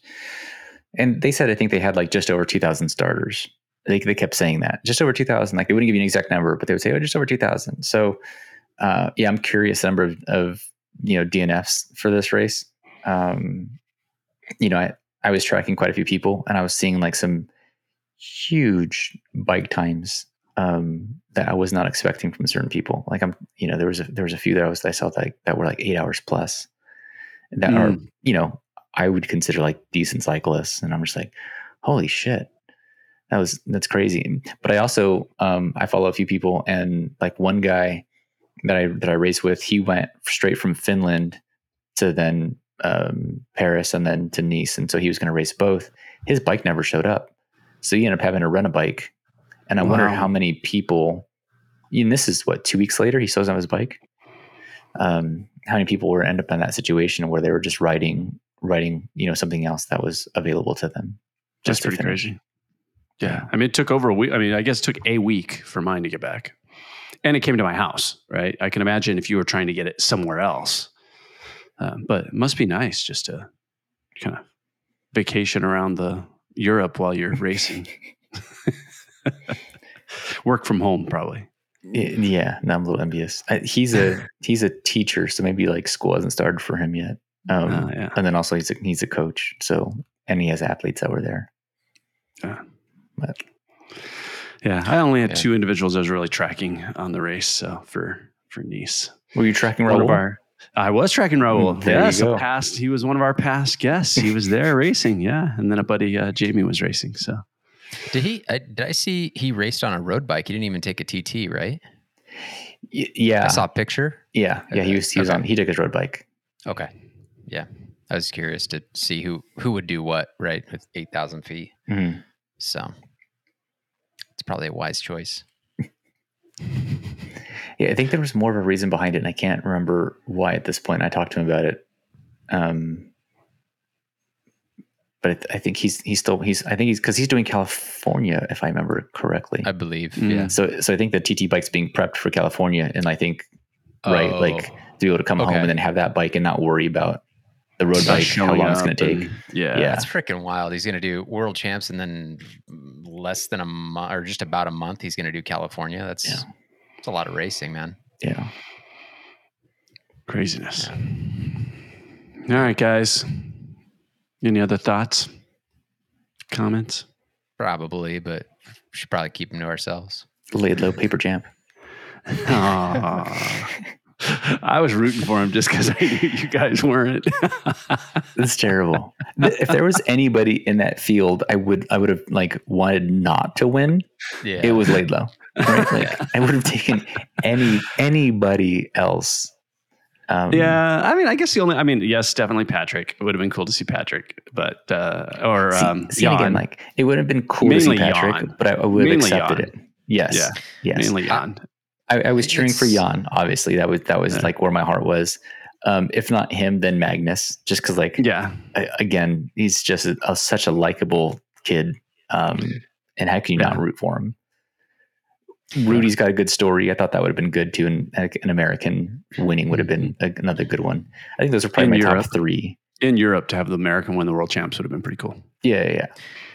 I don't know, man. As soon as Matt got out of the water first, I was like, oh man, he could win this thing. And then he got blown by on the first part of the bike. There's no way. So but that would have, how great would that have been? Like a rookie, and I don't know. Did anybody? I didn't see all the final finishes, but where Chris Leiferman finished. He's not even on my radar. Yeah. Because Skipper was like 25. Yeah, I don't know what happened with Skipper. Him and Worf were working together and swimming well. It looked through like the first section of the swim, and then once they came down and made that turn, again, it's an M-shaped swim. Like, so you think of like the middle of the M, they're halfway through. They were only like a minute 30 down, and then Jan pulled to the front and made a move, but I didn't think it was that like significant of a move. It didn't appear that way, at least on camera. I know it's hard to gauge swim speed from such a distance, and obviously on camera, on film, but Cam came out pretty far back. And then like, I thought that Skipper had dropped out at that point. Like, I hadn't seen him come out of the water and there was nothing, and you weren't seeing him on camera, and you're like, where did he go? Like, I think weird. Skipper was second from last. Yeah. It made no sense of like how, it was like, he was like 5:30 down out of the water, which is terrible. Like, I'm curious to hear what happened. I was wondering if he was having trouble with his bladder because he put the bladder in, Yeah, but the thing was, it wasn't, that would have been in transition already. Like, his swim split alone, like coming out of the water itself, he was like 5:30 down. Yeah. Who did you ask about, Austin? Chris Leiferman. I don't even see him on the finisher. I'm pretty sure he finished, but it was just weird because I thought he might have, he's an okay swimmer, and I thought he would have ended up in a decent pack, but I just, that's a lot of climbing. I mean, anything could have happened, right? But did you see also who I had high hopes for was Braden Curry, and he couldn't get his suit zipped? Did you see that? Yeah, he broke his zipper. Yeah, and then Jan ripped his suit. But I was like, damn, dude, Braden's on the bike. He can't get his suit zipped. I'm wondering how much this is really affecting him, right, over the course of the race. I think that's very mental too.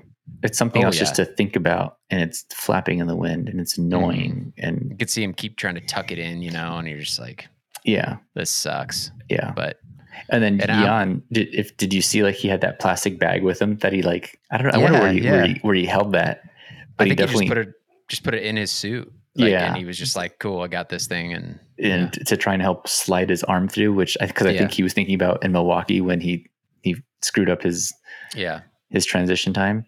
And again, it's like the last 3 or 4 transitions for him, like T1s have been terrible for him. Something's been bad. Yeah.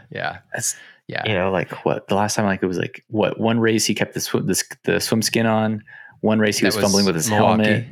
Yeah. Couldn't get his helmet on. Yeah. Then it was like the kit, he couldn't get that. I was like, oh my God, like what is going on with this dude? Yeah, he is not in the results, Leiferman, and there's no post on social media whatsoever. Huh. You know what I don't like about Ironman? There's the one thing is let me shit on him some more. When somebody DNFs, it removes all of their previous split histories from the race. So you can't even see like where did they drop, what happened. Like it's just gone. Like it's like they never started. It's like I want to see that information. You know what I did notice? See if you guys noticed it. Is I didn't notice it on the World Championships of the tracker, but on Santa Cruz of the tracker, there's an adjusted time listed. Did you notice that? Yes. Yeah. It's almost like I've never seen that before. Yeah. I wonder if that's an error or if they're actually showing you because it was the same almost for everyone. I felt like 5 to 6 minutes adjusted. And I didn't know if that was based off of what their seconds. Yeah. That's all it was. Okay. I didn't pay that close to it. Okay. So seconds. So I don't know what that is based off of. Yeah. I think it's just, I don't know if it's when they finish and then it's like the unofficial time. And then they're saying, give us a 5-6 second buffer based on how trackings went to give you the actual time or something. But what the result was? Every race has an unofficial before it becomes official.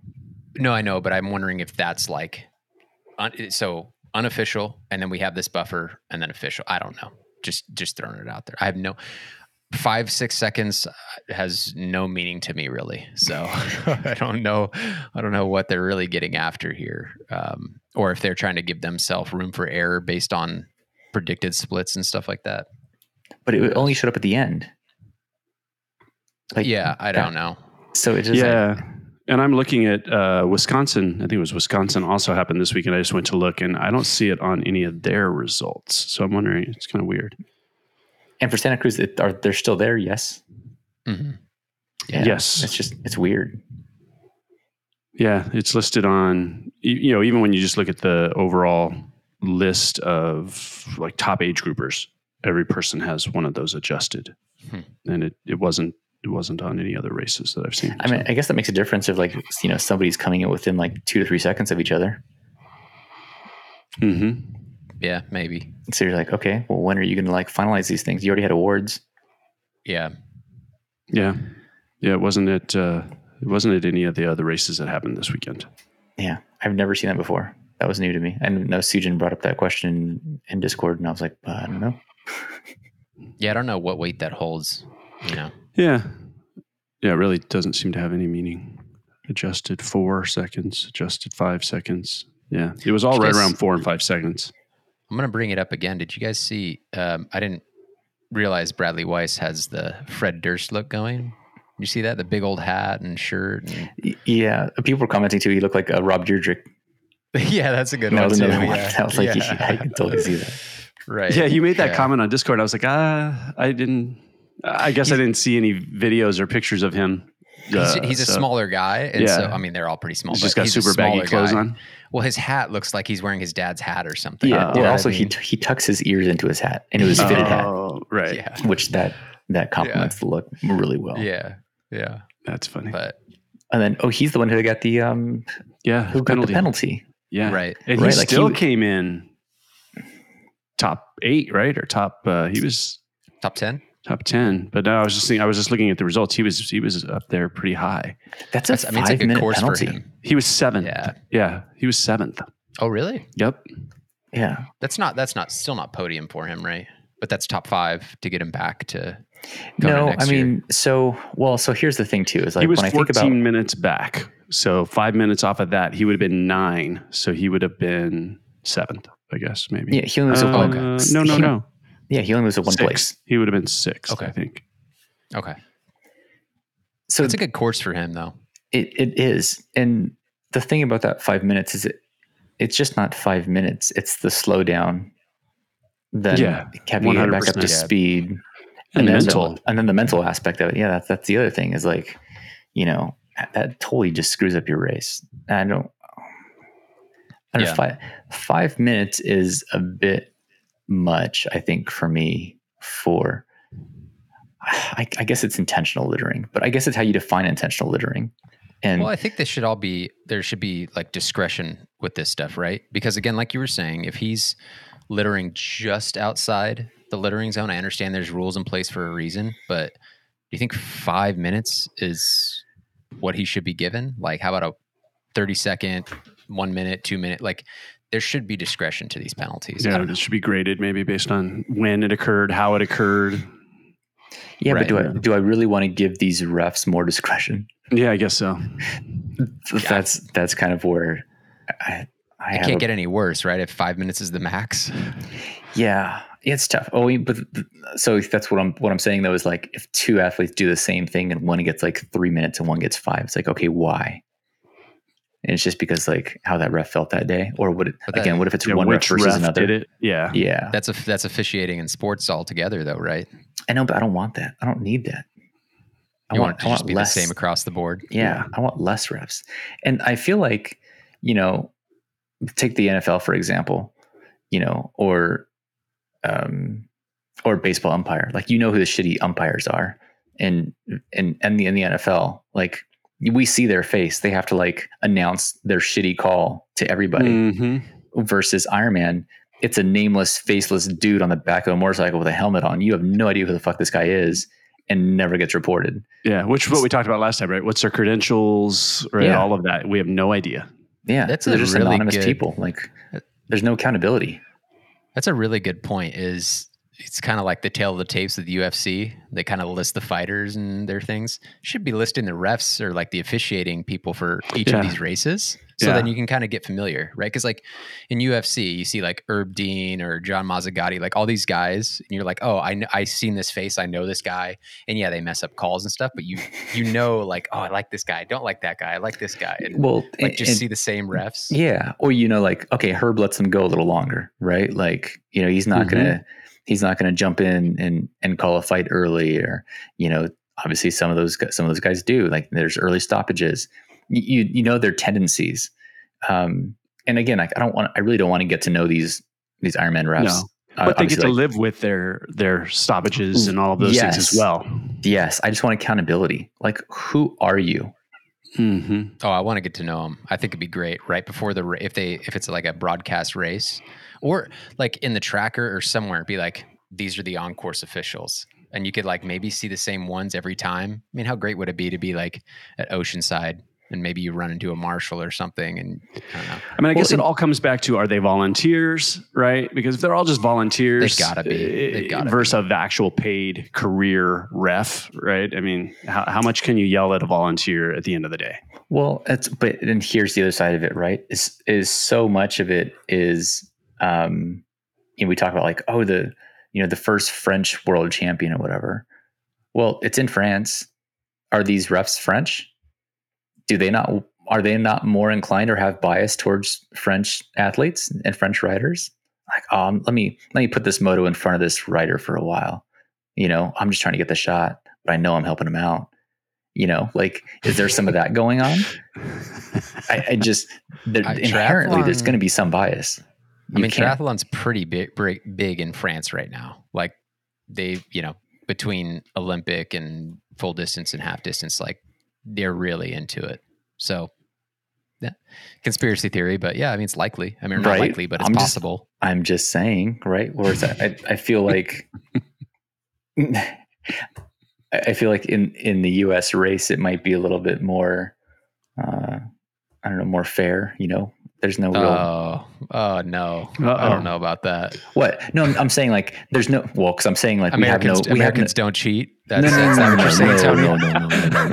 not where I'm going with this. Where I'm going is we don't have any great athletes to be at the front to be able to assist them. We could try and help our athletes, but it wouldn't really make a difference because the top contenders aren't American. Well, I have on the women's side. So I saw a post, I can't remember where it was at, that people were calling out that there are 2 age group podium finishers at the World Championships that are known cheaters. They've been either busted or popped. One of them might have been an old pro. Did you guys see that? And the whole conversation then came, if you're a pro and you've retired, you should not be racing in the age group World Championships. You don't get to race as an age grouper now. But they were also talking about there are 2 known finishers, and I think they were the top finishers in like the 50 to 55 and maybe the 55 to 60 that have actually been busted for cheating in the past. And what was the offense? I don't know, because I didn't go look up their names. Again, I wasn't like sitting in front of my computer. I was probably on. They weren't American, I'll tell you that.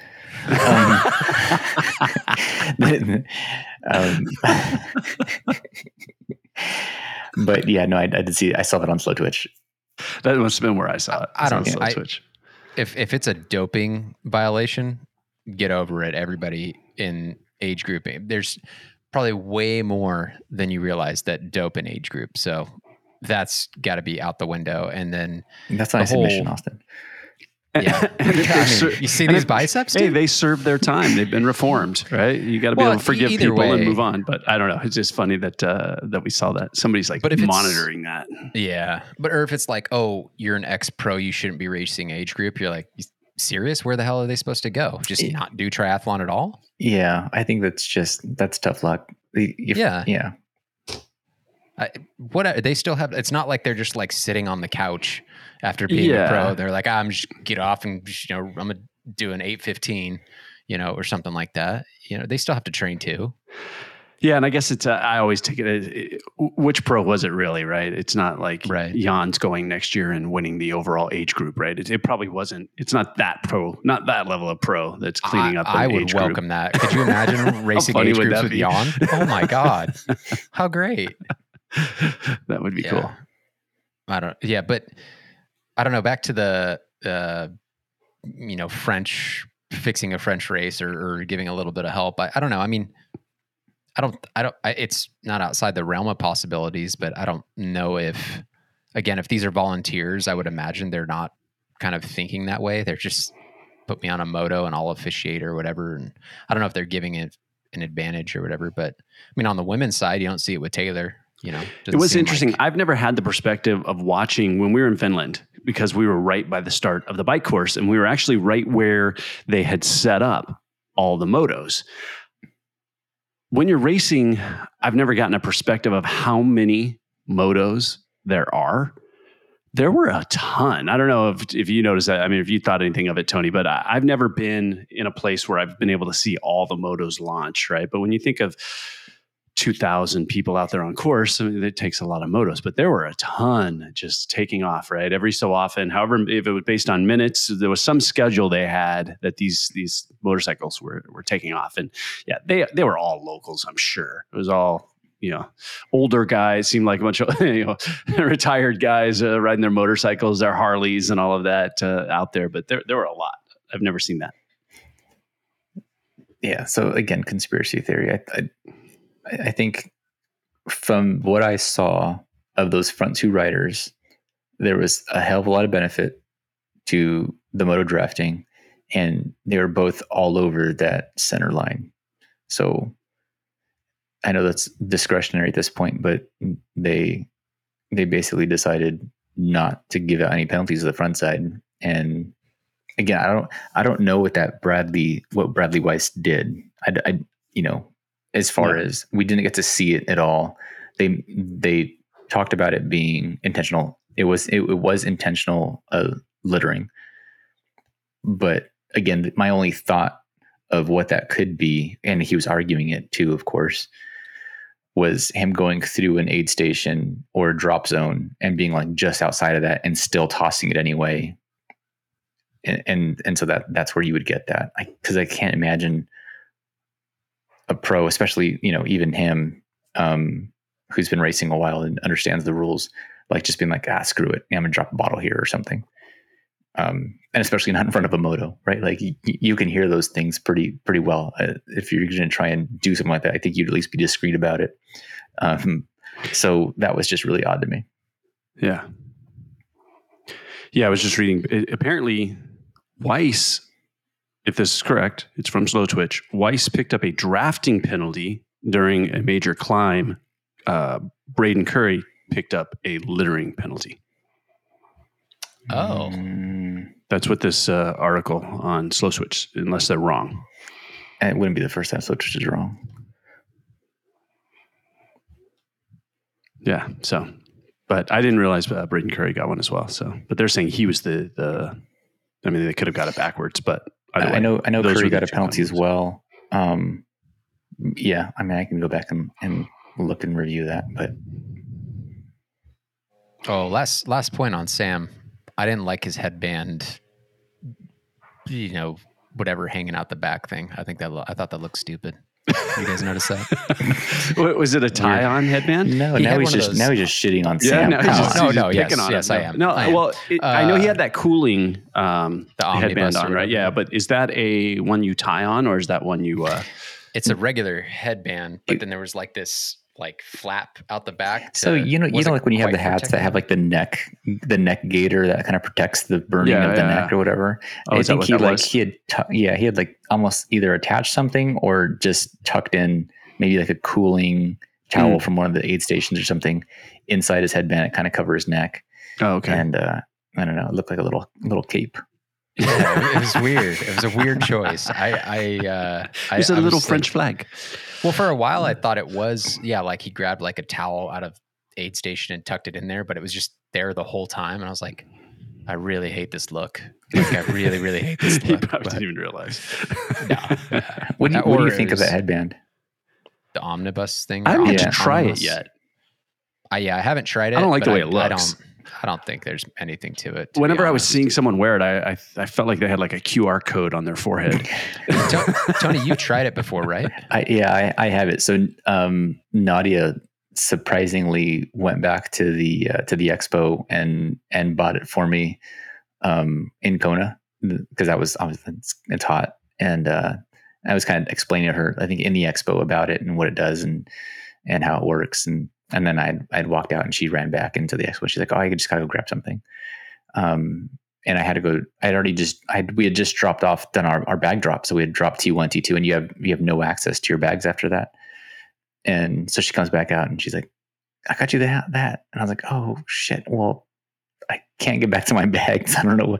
So I was like, "Well, let me try." So I walked back in, and luckily they, a volunteer let me back in to be able to add the hat into my transition bag. And I already had my regular running hat in there, and so I just figured it'd be kind of a game day decision, like game time decision of what hat I grab and go with. Like, do I go with something I'm familiar with and comfortable with, or do I try this new hat? And I ended up trying the hat. It works really well. It feels like you have little ice cubes. Each one of those little things feels like an ice cube, and it just stays cold.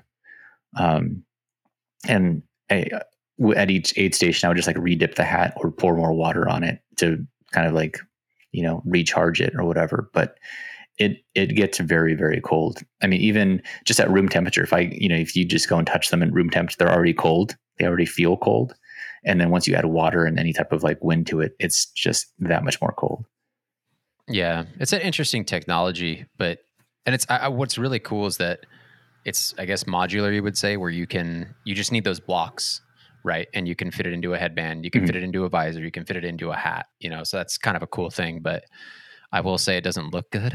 So I didn't even notice it in your hat, honestly, in the photos of you, Tony. I mean, you definitely, I always notice it on a headband. Yeah, no, it does it looks funky. I don't really care for the way it looks, but it works. So what do you do? Mm-hmm. I knew I didn't like the way it looked, and I didn't want it in my finish line photos at Kona. And I always run with the hat backwards. So once I got towards the red carpet, I flipped my hat backwards, and I, as you do your zip up to kind of prep. So that's probably why you don't see it in my finish line photos at Kona, is because I flipped my hat around backwards. There you go. He was aware. Even at the end of Kona, you were aware enough to flip it around for your photos. I've had some pretty horrible finish line photos, so now I try and do remember, like, when you come across the line, don't be staring at your watch. Don't be glasses off, zip up. Watch your face, right? I've come across the line like blah before. What's funny is, like, I don't think about what I'm gonna do. I just try and, like, whatever I feel in the moment, just let it kind of happen. And it was funny that we both ended up with like the same almost pose in Finland. I know. It's funny because I did that, and then afterwards I'm like, yeah, it wasn't like a PR. You're always questions like, I didn't win. But it's just something that, what do you do, right? Yeah. I was gonna cartwheel, but but I didn't think I'd be able to stand back up. Yeah. No, I did like the two hands up, like you did, and then I did a bow. Right. Yeah. And so that was kind of like the new thing that I did for that one, but it was fun. Did you guys see Steve McKenna do the robot across? I can't remember what I don't know if it was a challenge race or 70.3. He did the robot across the finish line to break the tape. I did not. I'll have to send it to you. It's really funny. That's really funny. That's pretty funny. He must have had a good lead. Yeah. I think the most controversial one. Do you remember when like Bakkegaard had won his first, and he stomped the finish line out of the girls' hands? Because they always have some like dainty little like females, like always like the almost like ring girls holding up the tape at this race, and he literally just like lifts his like leg stomps this damn finish line into the ground. And no one ever like, jumps. So disrespectful. No one ever hurdles it. Right. Yeah, I remember like Slow Titch had like a conniption fit over that when they were like, act like you've been there before. And it's like, well, he hasn't. That's his first win. So you want him to do. Do you remember? And maybe there was a point when in Kona back in the day, God, like 10, 12 years, where people would roll across the finish line. I don't remember why they did that. Somebody start it And it was always kind of like one of those things like, right. Someone else is coming in, get your ass off the ground and out of the way. Right. But there was something that started that. Yeah. I can't remember what it was, but I know what you're talking about. Somebody did it. And then all of a sudden everybody thought it'd be funny to roll across the finish line. Yeah. And then like somebody did, I think last year actually somebody did like a tribute to that or whatever. Yeah. No, I think it's tough. There's always that like, it's like that line of what do I do for me at the finish line that's going to be, remembered versus like me being selfish and potentially ruining people's finishes here. Right. Like, I'm always very aware of who is around me. I feel like when I finish, right, I try and look around a little bit as I'm coming down the chute, right? Is somebody going to try and snake me at the last second? Because that always ticks me off. Because then I just got to get in their way. Or, right, but if someone is right in front of me and I'm right on them, I'm not going to necessarily try and make the effort to pass them. I will actually give them room, right? Because the last thing I want is somebody behind my finisher photo or whatnot. Yeah. Finish line etiquette. That should be a thing. People are so unaware. I generally, because I like to do the same thing I want to have my space, them to have their space. So if there's someone in front of me, I won't try and nip them at the line.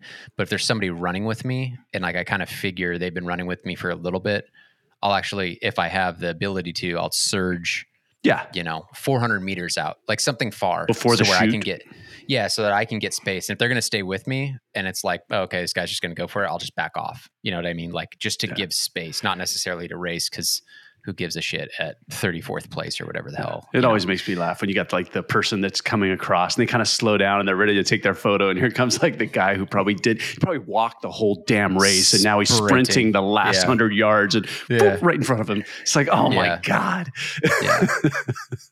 So it's like, if you got that much effort to sprint at the very end, you didn't race hard enough. Well, it's just funny because it's just, like there's just race etiquette. Like with a marathon, it's a little bit different, right? Because it's just there's so many finishers usually anyways, right? Yeah, you've been running this whole time, or a 5K or 10K.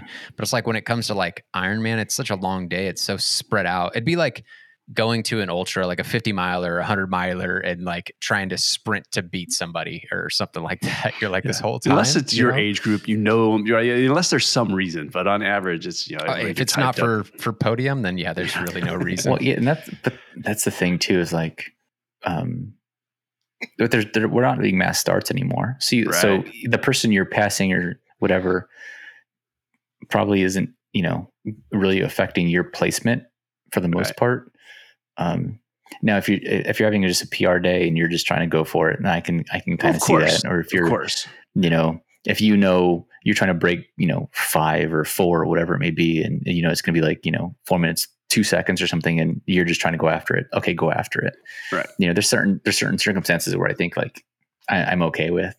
But there's also a point at which it, in my opinion, right, it falls off. Right. Yes, there are these people that are racing for the top age group, right, and that occurs. But if you're out there and you've been out there all day, and now all of a sudden you're sprinting and screwing somebody's race photo up. Yeah. No, I've had someone sprint by, like where I left room and then I thought I was going to have like a nice, empty photo and somebody like sprinted behind me and I'm like, thanks, asshole. I appreciate that. I mean, I don't even buy the race photos, so I guess it doesn't matter a whole lot to me. Yeah. So. You just post the picture with the watermark. That's what that's right. Too. That's like, right. Just buy the fucking photo. God, no, I think the past couple races I've had photos from some of my friends who like are photographers. Chris took some last time at like Oceanside, but I don't have any from California. I don't think I have any from Texas. I don't buy them. I'm just like, you're going to charge us $200 for photos. Like this should honestly be part of it. I will never pre-buy my photos again. I bought them for Finland. I didn't have a single bike photo in there. I didn't use any of I think I used only one for our cover. I haven't even posted any race photos on social media or any of that stuff. I was like, man, I prepaid for these, and I wasn't really. I mean, it was raining, so. I'm sure. I got plenty from Finland. I prepaid. The thing I didn't like about the prepayment was like they sent you the link before I could actually go through it or like add additional photos, like, with your, you can kind of upload an image of your face or whatever. And then it kind of uses the AI and algorithm to find more photos of you. And then you can add those to your package. What I didn't like is you didn't actually get your photos before they were out. Like they were out and people had already had their photos who bought them after the fact. And we had to wait like another day or something to get our link. Yeah. I mean, I think that's just timing. I don't know how much that was really because, we had pre-ordered.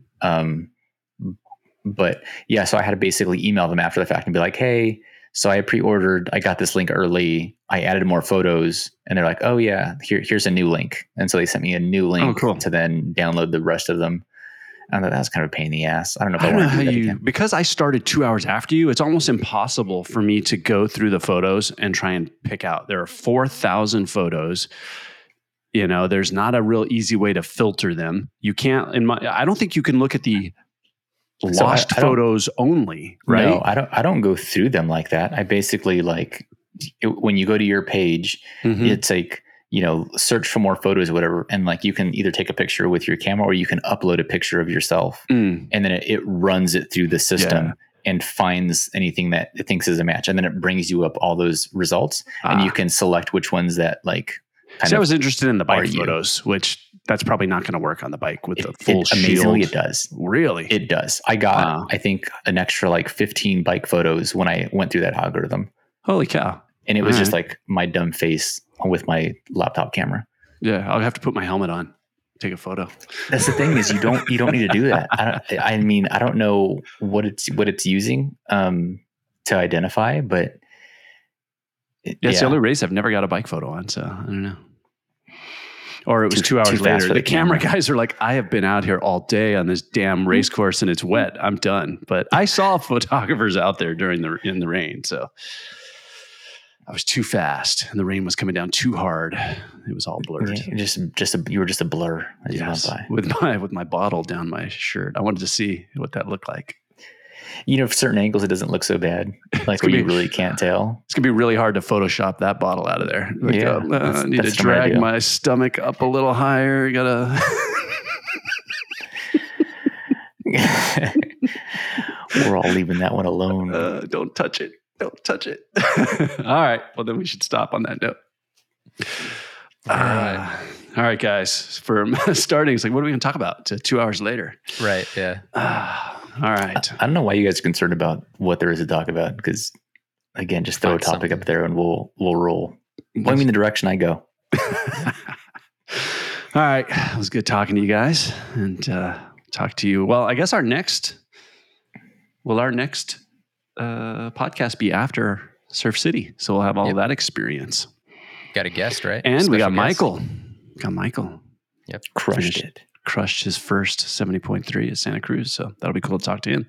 Awesome. Yeah. I loved it. He's posting about his number, what I do with my race number or whatever. And it is funny seeing all these questions come on Discord from people that haven't raced before. It's like, what do I do with these stickers? What do I do with these? It's kind of cool to see those come across. And yeah. It's like, you forgot your Vitargo. You forgot your Vitargo. Right. I remember my first race. Yeah. Yeah. Oh my God. It'll be fun to hear about that from him. All right, guys. Talk to you next week. Have a good one.